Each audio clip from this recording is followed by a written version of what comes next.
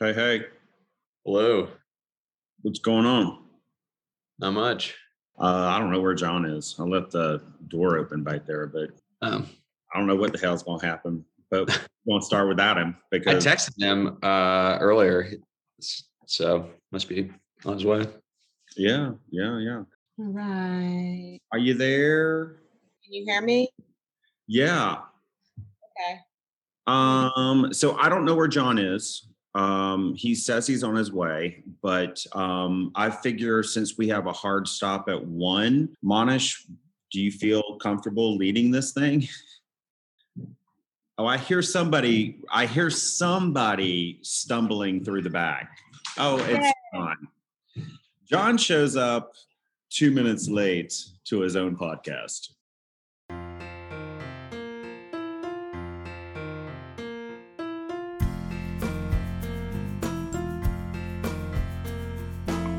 From Atlanta, where our traffic was rated 10th worst in the nation. Don't worry, we're working really hard to get it back into the top 5. It's the Whole World Improv podcast brought to you by Whole World Improv Theater, Atlanta's original home of improv. Here are your hosts, artistic director Chip Powell, and a man who's growing out his hair again. Not that he wants to, he's just too lazy to get a haircut. John Mihalik.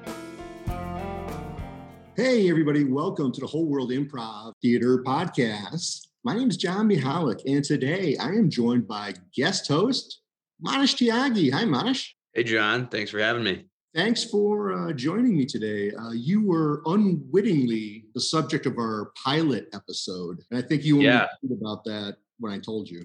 Yeah, I wasn't expecting that to go live, but I enjoyed doing it, and I've enjoyed listening to all the episodes, and so I'm honored to be invited to be a co-host for this one. Well, I'm glad to have you here. The reason you are helping me today, Manish, is that in just a fit of absolute hubris, of mad power rushing to my head, I have demoted our normal host, Chip Powell, to guest today. And joining Chip Powell as a guest is the lovely Emily Riley Russell. Hello.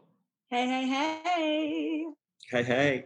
We've been going through the origins of Whole World Theater, and we've been talking to so many of our alumni and the founding members, but Chip is also a founder. So we thought we'd try to get his input from that angle. And you and Emily are kind of close, aren't you? Oh, yeah. Just a wee bit. I'm the godfather to the children. Yeah. Great. Hey, Emily, how did you first get to Whole World Theater? What was your journey into the theater? Okay, so I went to Georgia Southern College, and that's where I met David Webster. And David actually introduced me to my husband. So we met through the theater department, and, we were fast friends. So I was at Georgia Southern for about 3 years, and then Webster graduated. And I wasn't dating Mark at the time, but I sure did have the hots for him. He was moving to Atlanta to do an internship, and I'm from Atlanta, coincidentally. And wouldn't that be cool if I just went there too? So Webster lived with Mark and I off and on. And during one of his visits, because he was, Webster is he gets shit done. He's always hustling. And when he came to town, he always had a gig. So somewhere along the way, I don't know what house, we lived in a million different places around town, but somewhere along that journey, Webster met Jennifer. She was doing a internship at the Alliant, and he came home and said, I met the woman that I'm going to marry. And I was like, oh, wow. Okay.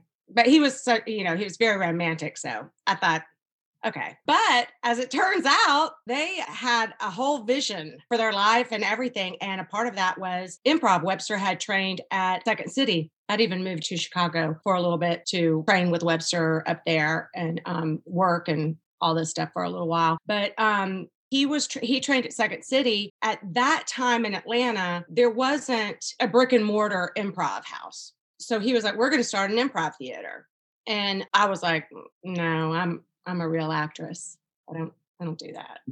And Webster was like, in true Webster form, I will not take no for an answer. And he wouldn't take no for an answer. So he drug me in, kicking and screaming. I was like, I'll collect the money for you at the door. I'll make the costumes. I'll do all this stuff. But then we also did some scripted work. So that was the thing that really pulled me in the beginning, was certainly number one, helping out my friend because he would not take no for an answer. So I helped in the way that was comfortable for me. Then, just from, being guilty by association, next thing I know, I'm in the main stage group. Chip, I think we got bits and pieces in the other episodes, but would love to hear the story about how you first got to Whole World and got started here. I was touring and was on the road. For 3.5 years, I had a contract. So the contract would put me back in Atlanta for the summers because we would do children's educational theater. So we were on a school program. So summers, and if you could get the chance in spring, during spring break, to fly back to Atlanta, I would, and I would go to Backstreets and have a good time. It was just far and few between that I got the chance to come back to Atlanta, which is why I moved to Atlanta from Savannah, because I needed to have a hub to come out of. I was in the last part of my contract, and I was in Texas, and I spent 6 months down in Texas. And then I had to drive all the equipment, because I was the tour manager, from Texas back to Minnesota, which is not a good drive, let me tell you. It's just not a good drive. A lot of Joe Cola going on there. And so when I got back, I was offered a chance to be a manager in their company. They were like, you're going to move to Minnesota and you're going to be a manager. And I was like, hold up a second. I'm not going to tour. I'm not going to go to LA and New York and Chicago. I'm not going to fly to all these places anymore. And they're like, no, you'll be just in Minnesota. And I was like, oh, hold up a minute. Because I had spent a couple of winters in Minnesota and it was not pleasant. And so I said, can I have a couple of months to think about it? I came back home and I went to work at Einstein's, which is now officially closed after all these years. But it was back when it was like just a little house. We had a real chef. It was a really great experience to work there. And I was working there that summer, and we had this guy named Thomas Boyd, and he was down in the kitchen. He pulled all kind of pranks and tricks, and he sang every song, and he knew every Broadway musical or, play inside and out. And he was just constantly entertaining us down in the kitchen. Words to song, like he'd be serving, I remember, red beans and rye, and then we called it Salad World, and he go, you give me Caesar, my Caesar. Trained the little lesbian girl that worked next to him to go, Caesar. Yeah. And her name was Pam. She was cute as could be. She'd go, Caesar.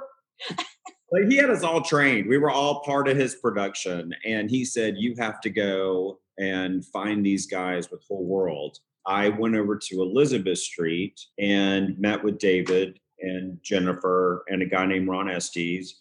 And I started taking classes with them.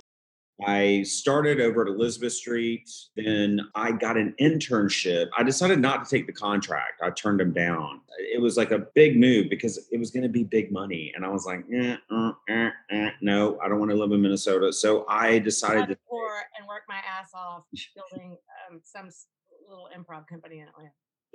I ended up going and taking classes at Elizabeth Street. And then I did an internship at 14th Street Playhouse with Barking Dog Theater. And it just wasn't working out. I spent a lot of time. I did a lot of productions. We did productions within the productions, and it just wasn't working out. At the time, Whole World was at Louis Pool Hall.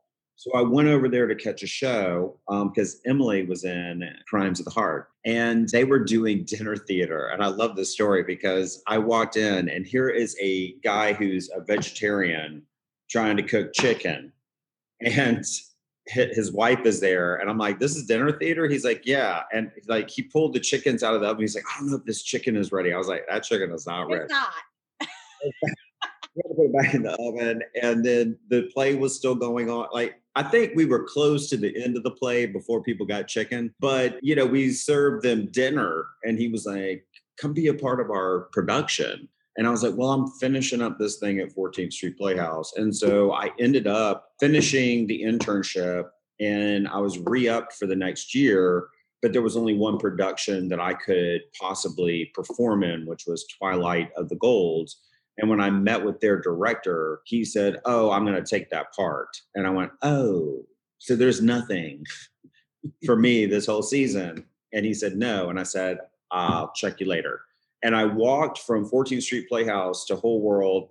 I walked in the door and David was here hanging up theater lights. And I said, "Do you need help with that?" And he said, "Yep." So I started helping and I said, "What do I need to do?" And he was like, "Take Lance's class and then we'll push you through." And that's how I became a main stage performer. I remember we had a photo session very close because we had just gotten the space at 1214. And that I feel like is the first time I ever met Chip. And it was like one of those, oh, thank God, my person is here. Like I met my person. I'll never forget. And we still have those cute little pictures of us, Chip. Oh, yeah. From that photo shoot. I think I still have my notebooks because he would say, "Bring a notebook." And I think we wrote in each other's notebooks like high school kids saying, "Heart you." Ooh, I love you. You're good in that single. But once I saw her in Crimes of the Heart, I saw you in Midsummer Night's Dream, and I saw you in Poor Dogs and a Bone. Mm-hmm. And then we went to Balm and Gilead, and I was like, "Oh, we are going to be best friends," because I love her. I think I'll let that one go. That's a sweet, sweet origin story there. It's also, John, I got to tell you, it's funny for me to hear Chip and Emily talk about taking improv classes. You know, that's like a weird mental image for me to get my head around. Considering that they give the improv classes and they write the classes. I remember being in one of my first improv classes and it was on Elizabeth Street and there was, a bunch of kids and we're like on the floor. I mean, I was 25 when we started. So, I mean, maybe that's not young to y'all, but I was a child bride. We're all sitting on the floor and we're having class and somebody gives a suggestion. Webster probably gives a suggestion, but I'm in the scene. Somebody says something to me and I'm like, and somebody said, "Say yes." I was like, "Yes." And well, but I was like hard to get it out. We were definitely students, figuring it out. I just had this image in my head of when Mark proposed to Emily. Was there a say yes? Yeah. Say yes.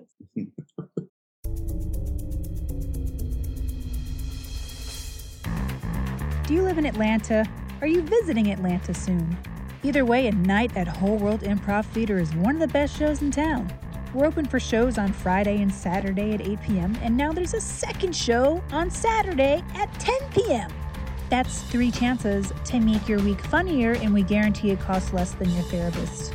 It's $200 a pop, and the first available appointment I could get for a therapist was about 2 months. I don't know, it's a racket. I think we should just all watch cat videos because they help every single time.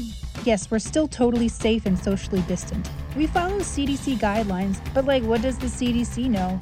They live here in Atlanta, which is allergy central, and it just gets worse and worse. What's the matter, my people? No love for the hometown? See if we offer you tissues for those watery eyes ever again. So Emily, because you mentioned earlier, when you first got introduced to improv, you were a serious actress. When do you feel like improv started to click and be something that you found enjoyable and became kind of your thing?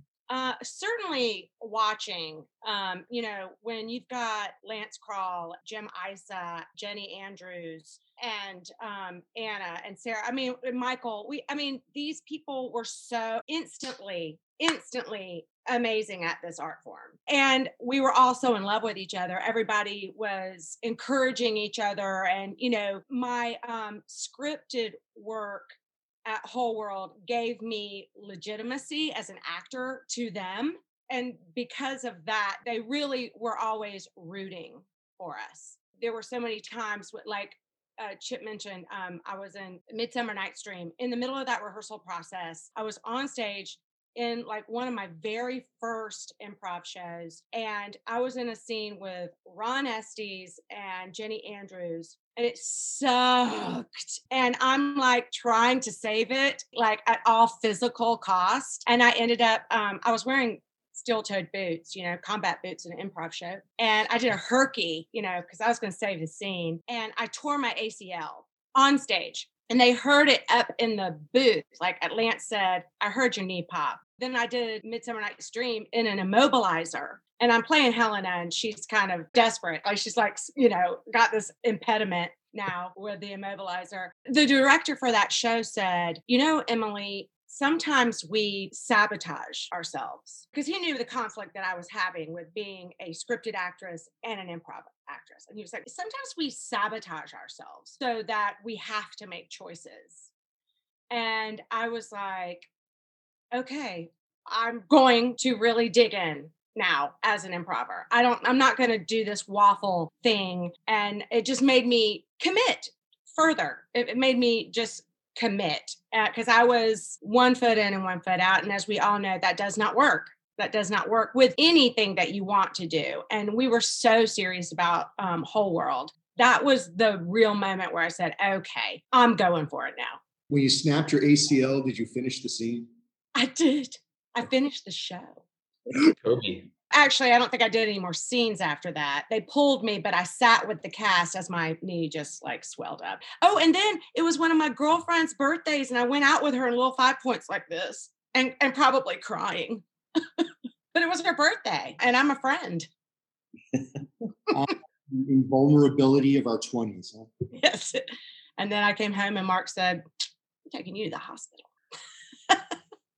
So, Chip, following up on something that Manish just asked, when you took over the student program, you talked about how you wrote classes specifically for the different teachers. Mm-hmm. And I'm wondering, what goes into just writing a curriculum, at all, let alone specialized for one teacher? I don't think it was specific to one teacher as much as it was specific to, we've got to make money. And to make money, we've got to teach classes.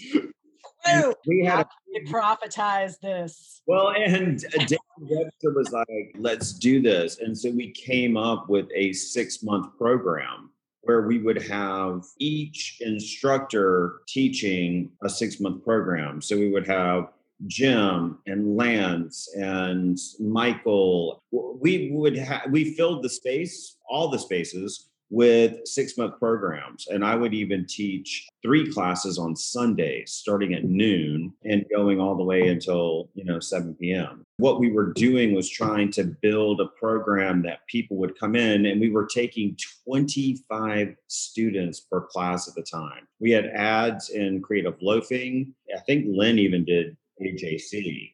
We auditioned.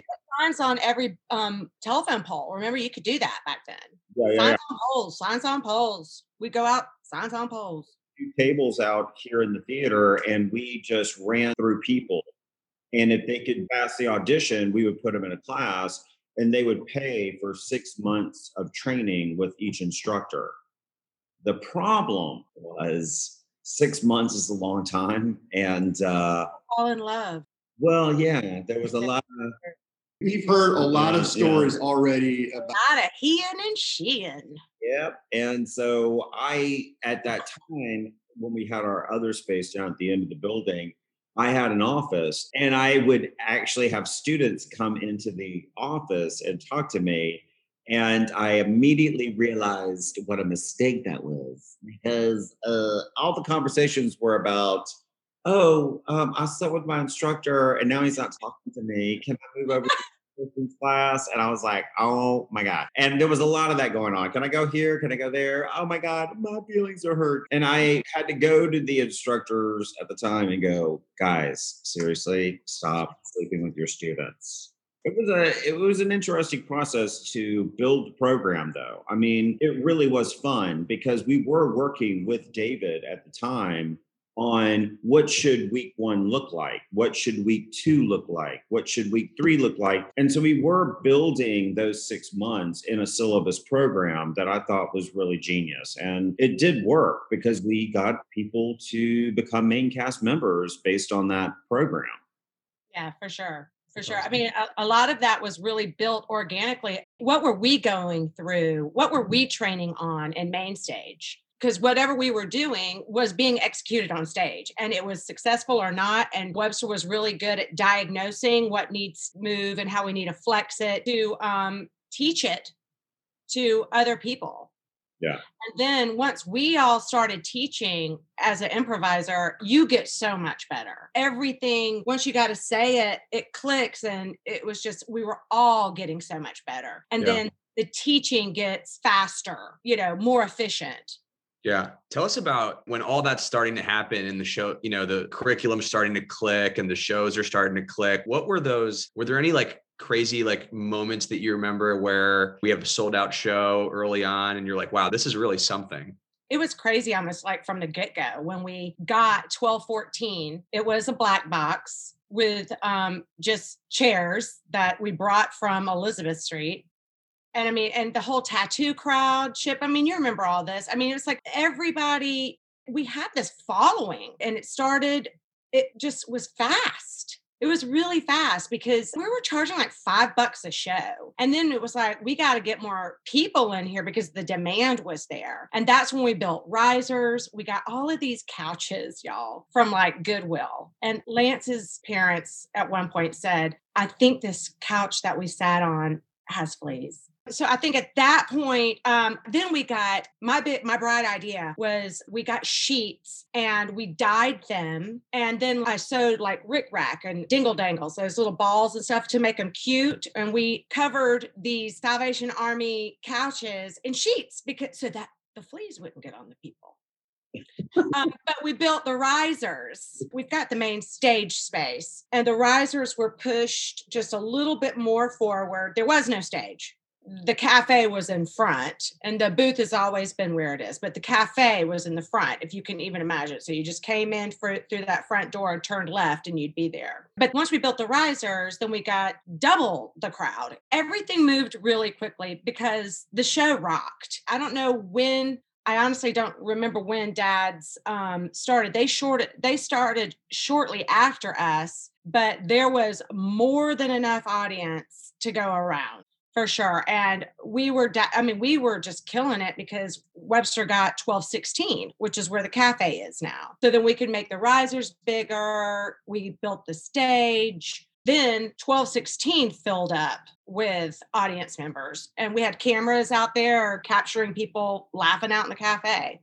We needed a place for the actors to live, 1226. Yeah. And then we got 1212 just because we could. A lot of it was based on the fact that the original cast was so passionate about what we did that we self-promoted. There was not one company member that did not go out into the streets, go downtown and perform on the street. We did fire drills, as we like to call them, where we took boots and we ran into the traffic and said, give us money for our nonprofit organization. Not one member that we had in main cast that was not out self-promoting at all times, going to nightclubs. That's how we found all of our following in the beginning, was because we were putting something in their hand. We were asking for something in return, and we were churning and burning. We've never really heard about how Whole World weathered the 1996 Olympics. Oh, yeah, we rocked it out. Yeah. It was like everybody came and we delivered. We really went full tilt boogie and were able to start selling out shows because then we had an international audience coming to see our show. Can't remember the name of that theater. It's still there. But Rialto. So we went down there and we're doing shows. We were doing shows at our own theater. We were going to Olympic events. I even think at that point we had shifts where if you were an apprentice, you were given a stack of flyers and said, go here and pass those out. So you got to also know, like, this is like before computers. Mm-hmm. And so certainly social media. Yeah. So it was boots on the ground. Our family was there. Our friends were there, because if our family and our friends outside of Whole World ever wanted to see us, they had to come and see a show because we were always there. We called it whole life theater. I mean, you've heard about the Cult, right? If you wanted to come and visit us at the Cult, So you meet your future husband, Mark. He says, I'm going to move to Atlanta. Then you stalked him back to your hometown. Talked him. Yeah. And then you made him come to see you at the theater. Yeah. Well, also, Mark and Webster, they were tight. And, Webster, like I said, he could get you to do shit. So Mark was a PR major and he did a lot of marketing for us in the beginning. Mark even ran lights. I mean, he was up in the booth. He prefers to be an audience member. Over the course of, 26 years, I think my husband has said, if I have to watch repeat scene one more time, I'm going to burn my eyes out. So. Well, that's all the time we have for this week. Join us next week as Manish and I ask about the future of Whole World Improv Theater, and we learn something disturbing about one of our bosses. Until then, thanks for tuning in.